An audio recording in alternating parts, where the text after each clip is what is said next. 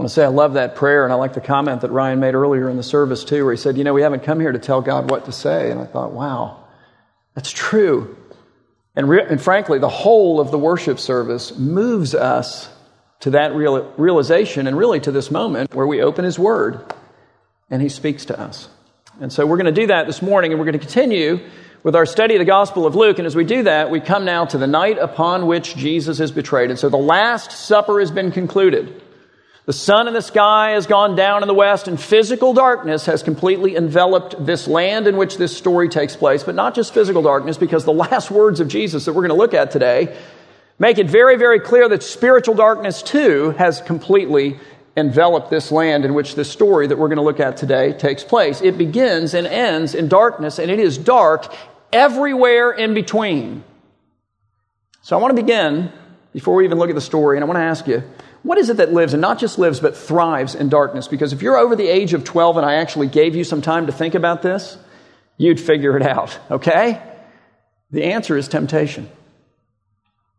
Temptation lives and thrives in darkness, and that is true literally. It's one of the reasons why these establishments of temptation are places that we typically go to at night.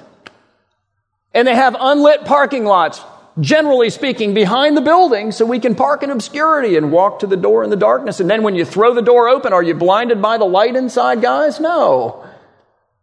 Your eyes adjust to the darkness. Darkness and temptation go together. Temptation lives and thrives in darkness. It's true figuratively too. Temptation lives and thrives, for example, in the darkness of fear and anxiety. And what's the temptation? It's to medicate in sinful ways, in self-destructive ways. Temptation lives and thrives in the darkness of depression and despair, in which we go looking for light and things that we ought not to go looking for light in, and things that actually bring us into further darkness. It lives and it thrives in the darkness of idleness, when we're just frankly bored. We don't know what to do with ourselves. Nothing stimulates us anymore. We're looking for anything to bring some excitement into our lives, some entertainment into our lives, some whatever in our lives. Watch out.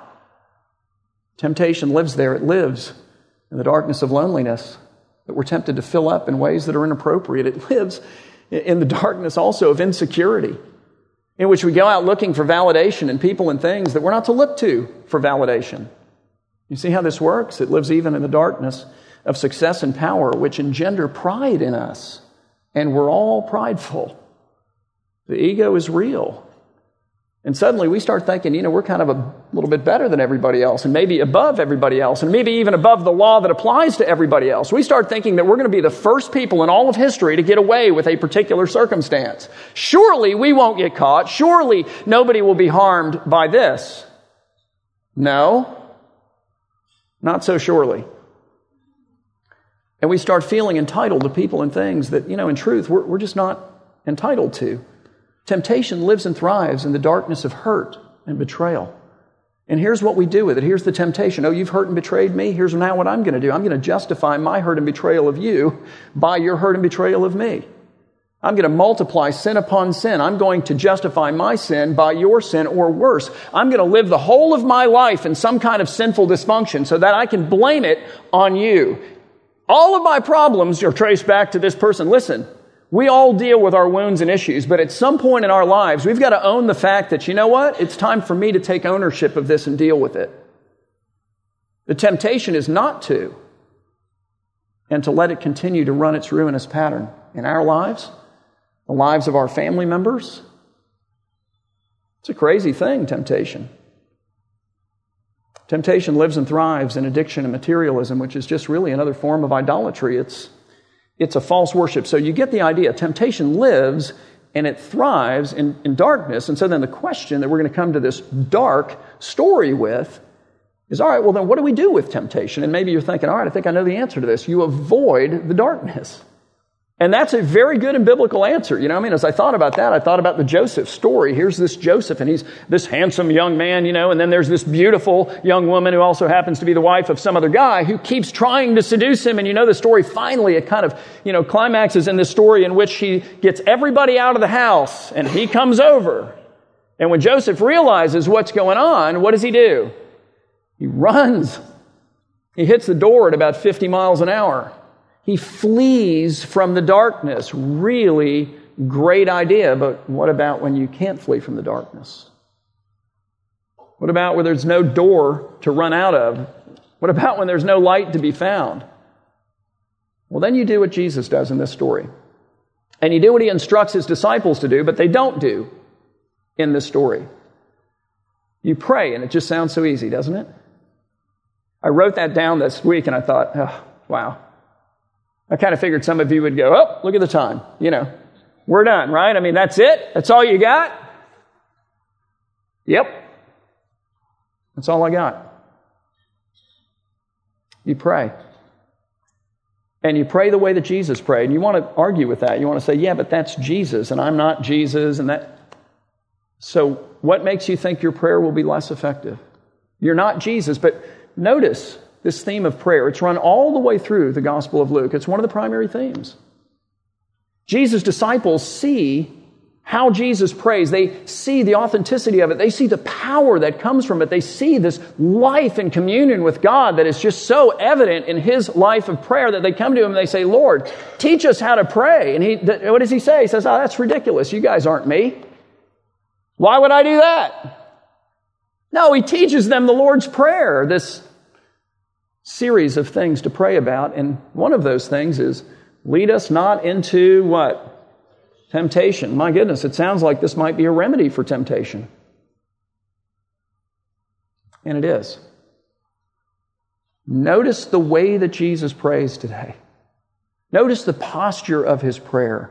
Notice the humility of it. Notice the intensity of it. And then compare that with your own prayer life. Jesus is not, sitting down at the dinner table and saying, God is great, God is good, let us thank him for our food, amen. As I've said in the past, it doesn't even rhyme. It's offensive. It's crazy. It gives me a rash every time I say it. It's like I have to force myself. Just, now I lay me down to sleep. No. No, he gets down on his face, his knees, before Almighty God, and he pours out his heart and his soul, and he does not rise until he has defeated both temptation and the tempter himself. But not his disciples, as we'll see.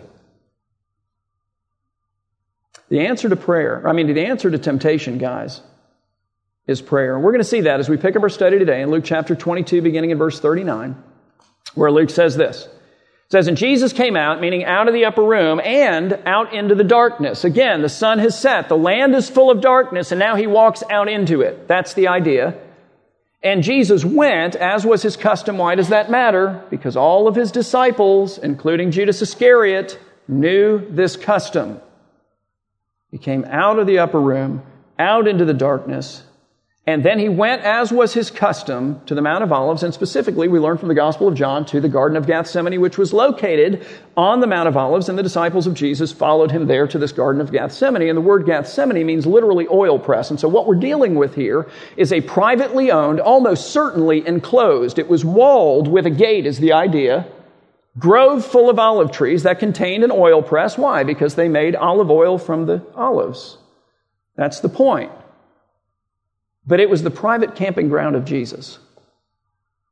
It was his custom to go there. Now, why did he have to camp out? I mean, it just seems kind of weird, the Son of God sleeping out under the stars, because it was the Passover, guys.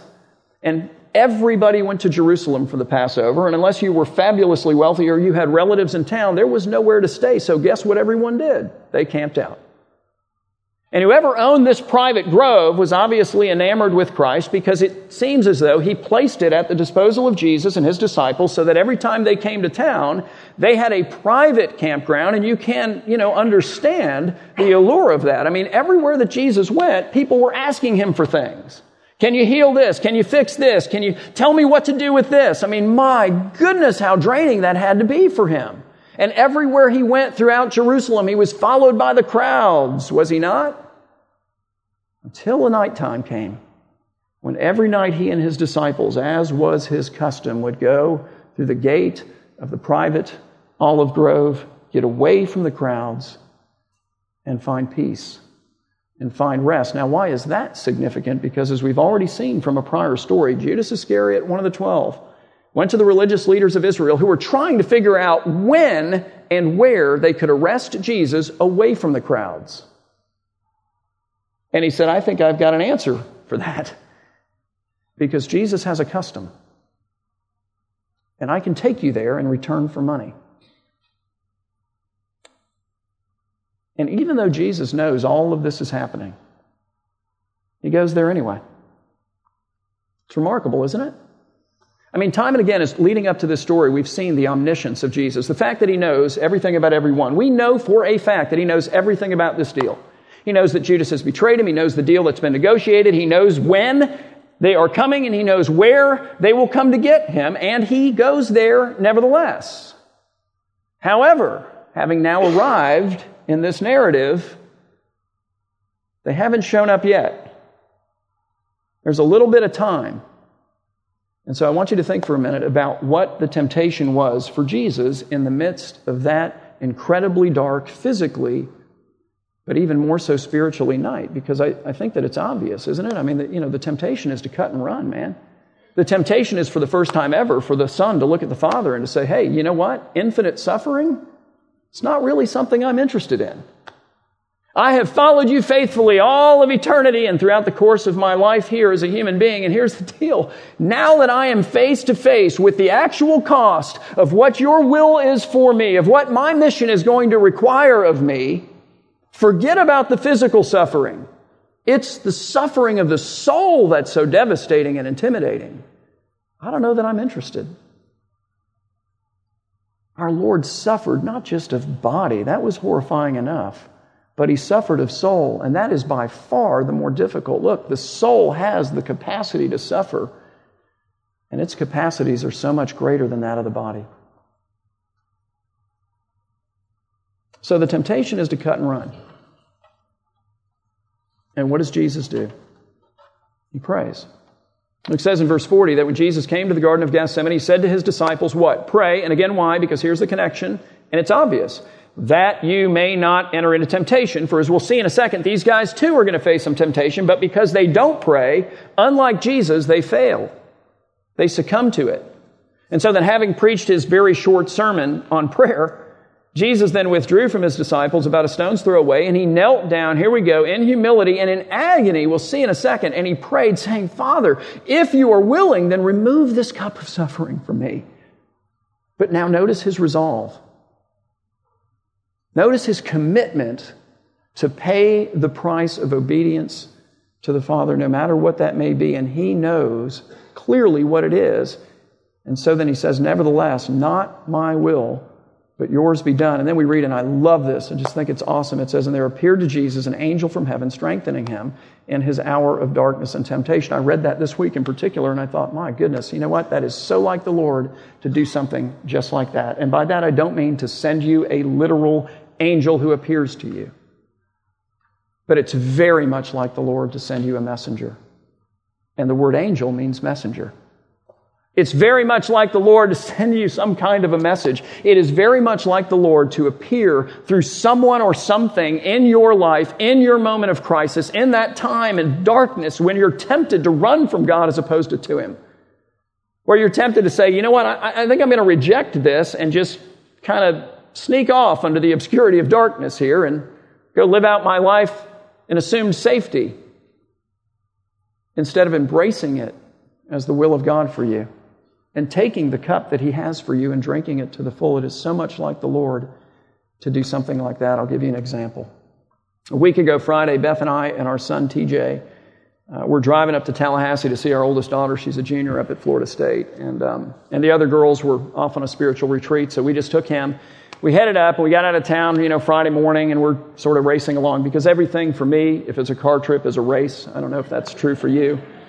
It's not a journey, it's a mission, and I'm racing everyone. So I'm racing, she's riding, and at some point, like Orlando, she starts finally listening to all the voicemails that had collected, over the course of the morning.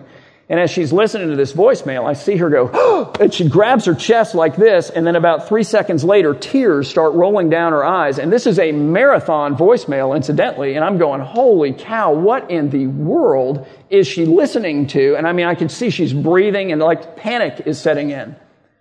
And because I'm racing by everybody anyway, I'm passing this truck in the midst of this panic, and I don't even know what it's about.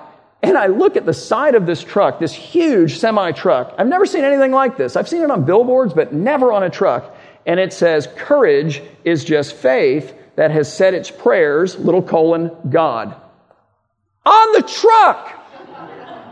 I don't even know what she's experiencing, but she's freaking out. So I slap her on the leg. I'm like, look at the truck. Look at the truck. You're supposed to read this right now. Look at the truck. She's reading it, looking at me like, holy cow, what in the world? She's writing it down, It was unbelievable. What are the odds of that? God puts that truck there. He gives you a sinfully speed demon husband who he knows will pass it. Think about that. It was a voicemail from her stepmother and her father, who is 83. He's a retired physician. He's not a believer, and he had had a stroke the previous night. And she said words that we've never heard. You need to come up here. So we're on the turnpike, and she's freaking out because, we don't know what's going to happen. And he doesn't know the Lord. So, we said, well, I think you got a message from God on the truck. I think we need to take that to heart. Courage is just faith that has said its prayers. We've been praying for this guy and his wife for decades. And we're going to pray right now. And we're going to rent a car in Gainesville, and you're going to drive up to Asheville, and I'm going to go to Tallahassee because I don't know how long you're going to need to be gone, and I need to be back. And TJ has school, and so that's what we did. She went one way, and I went the other way, and she came back this past Friday. But it became really, really clear that that was the message for her. She needed courage that was faith that had said its prayers to face that moment of panic. To say, Lord, am I going to trust you with my dad in this? You know the situation. She needed courage to drive up there and say things to him that frankly have needed to be said, and I'm not kidding, for 50 years. And got said this week. She needed courage to share the gospel with her dad and with her stepmom, both of whom think we are, and I quote, delusional. Takes a lot of courage. It's intimidating. A lot easier to talk to strangers, isn't it? She needed that message, and it wasn't the only message she got, which is also pretty cool. Like the next day, she got there that night and spent the night listening to him breathing and stop breathing, and then wake up and start breathing. It's, scary. But the next day, the paramedic came and said, are you the daughter of, and she said, yeah. And I was the paramedic that brought him in. How's he doing? And he actually made, by the way, a really, frankly, miraculous recovery. He's in a rehab center now. But she said, well, he's doing okay. And he said, oh, good to hear, because I was praying for him. The paramedic made a special visit to let her know, I guess, that he was praying for her dad. That's weird. The treating physician, before he discharged him to the rehab center, says to her father, who has been a doctor since Moses, okay? He says to him, well, before I go, do you mind if I pray for you? Her dad said, well, never heard that before. But, all right. And he did. Beth was off running errands and stuff like that for them while she was up there and helping to take care of her stepmother too. While she was away from her dad, one of those moments, a little lady came to the church, or came to the hospital from some church apparently, walks into the room, shares the gospel with her dad, and leaves him a tract. Are you kidding me? This is crazy. I mean, maybe this just happens in Asheville. I don't know, but I feel like you'd get arrested here. That's crazy. Message after message after message after message. For those with the eyes and the ears of faith to see and to hear those messages. You ever get a message? I can't tell you how many sermons I've done. 14 years worth of sermons. So very many times, including already once today, somebody came up to me and said, that was for me. I'm thinking, I don't even know your name. Really, never met you before in my life. It was for you. And it was from the Lord to you. How awesome is it in a moment like that to realize that the God of the universe knows who you are, much less where you are, much less what you're going through, and then designs something perfect for you. The Bible speaks of the mercies of God, but it speaks of them as tender mercies. What a privilege it is to get a message like that, or to be the messenger. So then again, we read that there appeared to Jesus an angel from heaven, strengthening him in the midst of this crisis of faith. And he clearly needed that strengthening, because look what it says next. Luke, himself a physician, says, in being in agony, Jesus prayed even more earnestly, and his sweat became like great drops of blood falling down to the ground, which really speaks to the intensity of this moment for Jesus, because what Luke appears at least to be describing is a condition called hematohidrosis. It's a condition in which the blood capillaries, the vessels around your sweat glands, begin to rupture. And so instead of exuding sweat, you exude blood. You sweat blood in some sense, or at least that's what appears to be happening. And there are documented cases of this, but they're very, very rare, and they only occur under the most extreme physical and emotional stress. So there are guys who are on death row who have been waiting execution, and like tomorrow is their day in the electric chair, who have sweated blood. So fearful at the thought of meeting their Maker. There are sailors who have been out on ships that have been going down, and they thought, hey, this is it. We're going to die, who have sweated blood. There's a documented case of a woman who, in fear of being raped, sweated blood. There's a documented case of a child who lived in London during World War II, and when the air raid sirens would go off saying, hey, the Germans are about to bomb us again, would sweat blood every time. Very, very rare. Very, very intense. Luke says, in being in agony, Jesus prayed even more earnestly, and his sweat became like great drops of blood falling down to the ground. And when he rose from prayer, the idea being having gained victory over the temptation to flee, to say, no, this is too expensive. This is what your will is, it's too much for me. And over the tempter himself as well. Jesus then came to the disciples whom he had previously commanded to pray, and found them what? Sleeping for sorrow. And so he said to them, why are you sleeping? Rise and pray. And again, why? There's an urgency to this. So that you may not enter into temptation. And you say, all right, well then what's the temptation that these guys face? I mean, you get Jesus' temptation, I think, at this point, but what about them? Well, let's just keep reading. And watch the difference between the prayed up Jesus and the not prayed up at all disciples of Jesus. Because in that difference, you see the temptation and how each responds. It says, while Jesus was still speaking, there came a crowd, and the man called Judas, one of the 12 disciples, the guy who had brokered the deal to provide the religious leaders with the time and place, apart from the crowds, at which they could arrest the Lord and take him into custody in return for money, was leading them. So what's the temptation, just quickly, that Judas succumbs to in the darkness of his materialism and idolatry? It's the temptation to look at the Lord and to look at money and to say, nope, I'm going with money and not you. And I think one of the mistakes that we make is we go, yeah, and that's Judas, and obviously I'm not Judas, so. But we all have a little Judas in us. Look at what the Lord says about money. Ask yourself what you're doing. And the beautiful thing is you can count it up and, the answer is pretty objectively clear. And realize that maybe you too need to deal with this.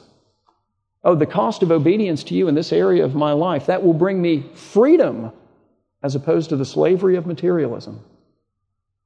Is this, what are you choosing? Think it through. And compare it with Jesus Christ, who forsook all of the wealth and privilege of heaven to enter into this world as a peasant Jewish slave of the Roman Empire, a man with nothing, nowhere even to lay his head, he says, and who then gave away his life as a sacrifice so that you, through faith in him, might be made rich, as the Apostle Paul says. So anyway, while Jesus is still speaking to his disciples and saying, guys, wake up and pray, there came a crowd. The man called Judas, one of the 12 disciples, was leading them. And then we read that Judas drew near to Jesus to kiss Jesus, but Jesus said to him, Judas, would you betray the Son of Man with a kiss? Answer, well, yeah. And now notice what the other disciples do. It says, when those who were around him saw what would follow, they realized what was happening here. John tells us that they came with a cohort of soldiers. That's 200 to 600 soldiers. That's not a few people. Plus all the chief priests and all of that stuff. Oh, and then, of course, Judas. Incidentally, they come in the nighttime, and they come in a world full of darkness because there's no electricity. They don't have street lights or any of these other things. And if you've ever been to the Garden of Gethsemane, if you haven't and can afford to go, you should go. Because you can stand at least approximately where this happened. And what you realize is you understand where they're coming from, and you can look and see and understand that at night, 200 to 600 soldiers, chief priests, scribes, and Judas, coming with torches, John says, and with weapons that are shiny and metal, you'd be able to watch them coming. The Lord surely saw them as he's waking up his disciples and going, hurry up and pray that you don't enter into temptation. Here's what he doesn't do. He doesn't go to the gate and go, hey, who are you guys looking for? Oh, Jesus. Oh, okay. So long hair, beard, flowing robe, says verily, verily a lot. Yeah, he went that way. He doesn't do that. He waits. He knows what's coming.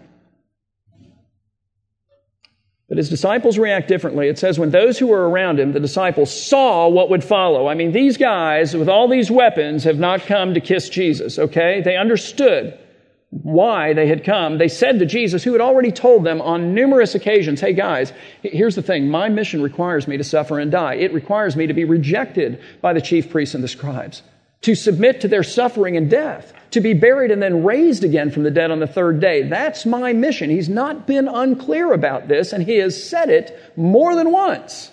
Notwithstanding that, in the moment, they say, Lord, shall we strike with the sword? Lord, should we take up the weapons of this world and use it to fight against the men whom you've already told us that you're supposed to submit to? Who, ironically, God is going to take the wickedness of and use it for good.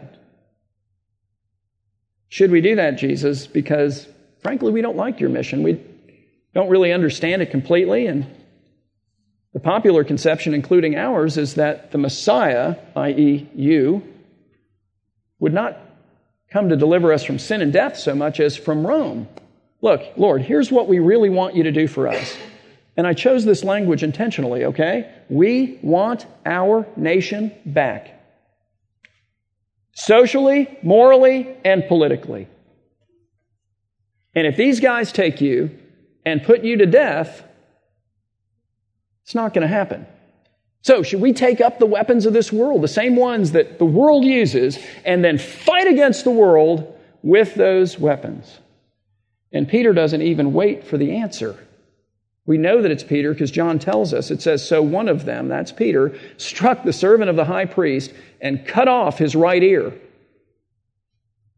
But then the prayed up Jesus said to his prayerless disciples, no more of this.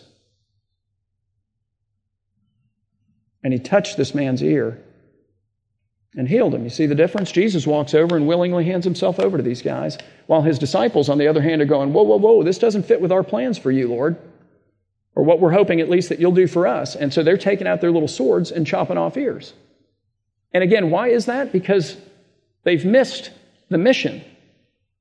They have failed to remember that the mission that Jesus came is not to rescue or to deliver any nation, including the nation state of Israel, from oppressive leadership. He came to deliver his people from sin and death, and then from people from every nation, every language, every tribe, every culture, every race, and every age of man to compose, to put together a royal priesthood, a holy nation, to use the language of the New Testament, that is entirely new and that will one day inhabit an entirely new heaven and an entirely new earth. And the only way to accomplish that mission was through his suffering and death. And even though his disciples should have known that, and even though we should also know that, I fear that, like them, we often forget it.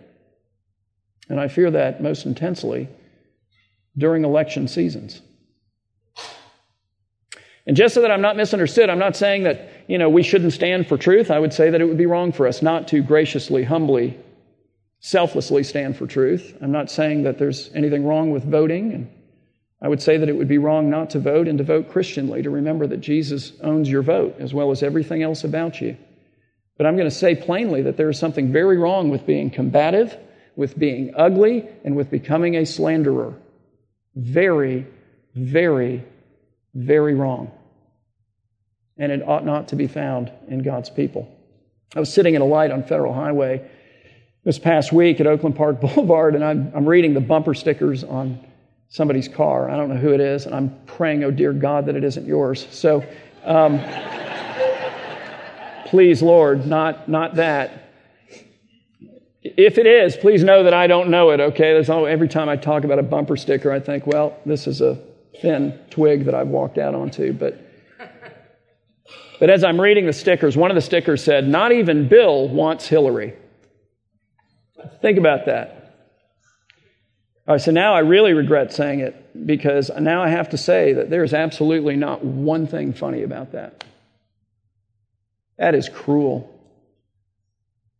To take the infidelity of a woman's husband and publicly to mock her by putting it on your car and driving all over our city is cruel, irrespective of what you think of her as a person or a politician. It's irrelevant. It ought not to be found amongst God's people. Think about the fruit of the Spirit: love, joy, peace, patience, kindness, goodness, faithfulness, gentleness, self-control. Please explain to me which one of the fruit of the Spirit, motivates you to put that bumper sticker on your car or anything like it, or to publish an email, anything like that, or to make a statement, anything like that. That is not light, that is darkness. And my fear every election season, and I fear it because I see it, I hear it, I read it, and I feel it in my own heart, is that we will forget what Jesus and thus our real mission is. That we will forget where our true and primary citizenship is, and to whom our allegiance is, and the kingdom that before any other kingdom we are to be building. And we'll pull out our little swords, the same swords that everybody else is using all around us, who don't claim Christ as their king and as their Savior, and who know nothing of that citizenship, and we'll start hacking people's ears off. While our Savior all around us is putting ears back on heads and saying things like, "Guys, my kingdom is not of this world. If it was, my disciples would fight to prevent my arrest from the Jews." But He rebuked them for doing that. Salt and light looks different.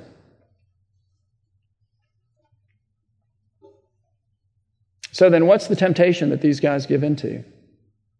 They give into the temptation to see Jesus as the means to their end, as opposed to seeing themselves as the means to His end. And what is His end? Because it's not to save any nation, and I'm for saving the nation. His end is to raise up disciples in my house and in yours, in my neighborhood and in yours, where I work and where you work, where my kids go to school and where your kids go to school, in this community, in this city, in our state, in our country, and all around this world. The temptation, and we all face it in just different ways, is to try to make Jesus, try to get Jesus to be the means to our end, be that of saving our nation and taking it back, or fixing our marriage, or fixing our finances, or healing our body, or that of someone else. We're the means to His end. We belong to Him. So Jesus heals this man's ear, and then He rebukes His disciples sharply. And then in verse 52 it says, "And Jesus said to the chief priests and officers of the temple and elders who had come out against Him, 'Have you come out as against a robber, with swords and clubs? When I was with you day after day in the temple, you did not lay hands on me, but instead you waited until I was alone, and you came out under the cloak of darkness to do your dirty work.'" What is He doing? He's pointing out their duplicity. He's shining a light on their hearts and revealing the darkness within it. He does the same thing for us, to call us to repentance. It's a good thing that He does. And so then He concludes with this. He says, "But this is your hour." And I love that. And here's why. Because an hour has a very clearly defined beginning and end. An hour ends. And it gives way to a new hour. That's the idea. Oh, this is your hour. You'll have your way. But a new hour is coming. He says, this is your hour, and what? The power of darkness. And what lives, and not just lives, but thrives in the darkness? Temptation. And what's the answer? Okay, run when you can. Get out of it, stay out of it. But when you can't, it is humble, purposeful, face down, on your knees, agonizing prayer by which you come into the presence of the God who is himself described as light and in whom, we are told, there's absolutely no darkness whatsoever. So let me ask you, number one, what are the temptations that you're facing now? And are they related to your desire to avoid suffering and keep comfort, or to gain or to keep money? Hey, Lord, that's part's too expensive about following you. Is it the temptation to try to use Jesus as a means to your end? Or maybe the way that we could just all ask it, since we all do it, is, how am I trying to use Jesus as a means to my end? Because if you look hard enough, you'll find it. Secondly, what are you doing to fight your temptations? Because the Lord calls you to fight on your knees if you can't run out of it. And when you do, look, sometimes he'll remove that cup of suffering. But other times, as with my wife, and as far more poignantly with the Lord, he won't remove it, but he'll send you his messengers, his angels, if you will, if you have the eyes and ears to see and hear them. Thirdly, what messengers or messages from God are you ignoring in the midst of your temptation? And we all know when we're doing it. We're in love with this person and they're Mr. or Mrs. Right, or so we think or really want to believe. Just one example. And like all the significant people in our life are going, hey, I don't know how to say this, but, are you sure? Mom and dad are not really on board. Friends are not on board. Oh, but he loves me. Okay. God is sending you messengers to save you. Listen to the messages. It's his grace in your life. It's his rescue, fourthly. And finally, who could or should you be a messenger to God to today? Who is it that is in your life that, is in darkness? And you know it. And you have the privilege and the opportunity to speak into it, to bring some of the wisdom of the Lord to them. Or maybe just to come alongside and say, hey, how can I listen to you? How can I help? How can I understand? What can I do? What a privilege it is to be the messenger of the Lord. And what a privilege it is to know that God knows who you are, where you are, what you're going through, and is able to uniquely design a message just for you. Very, very cool stuff. So let's pray.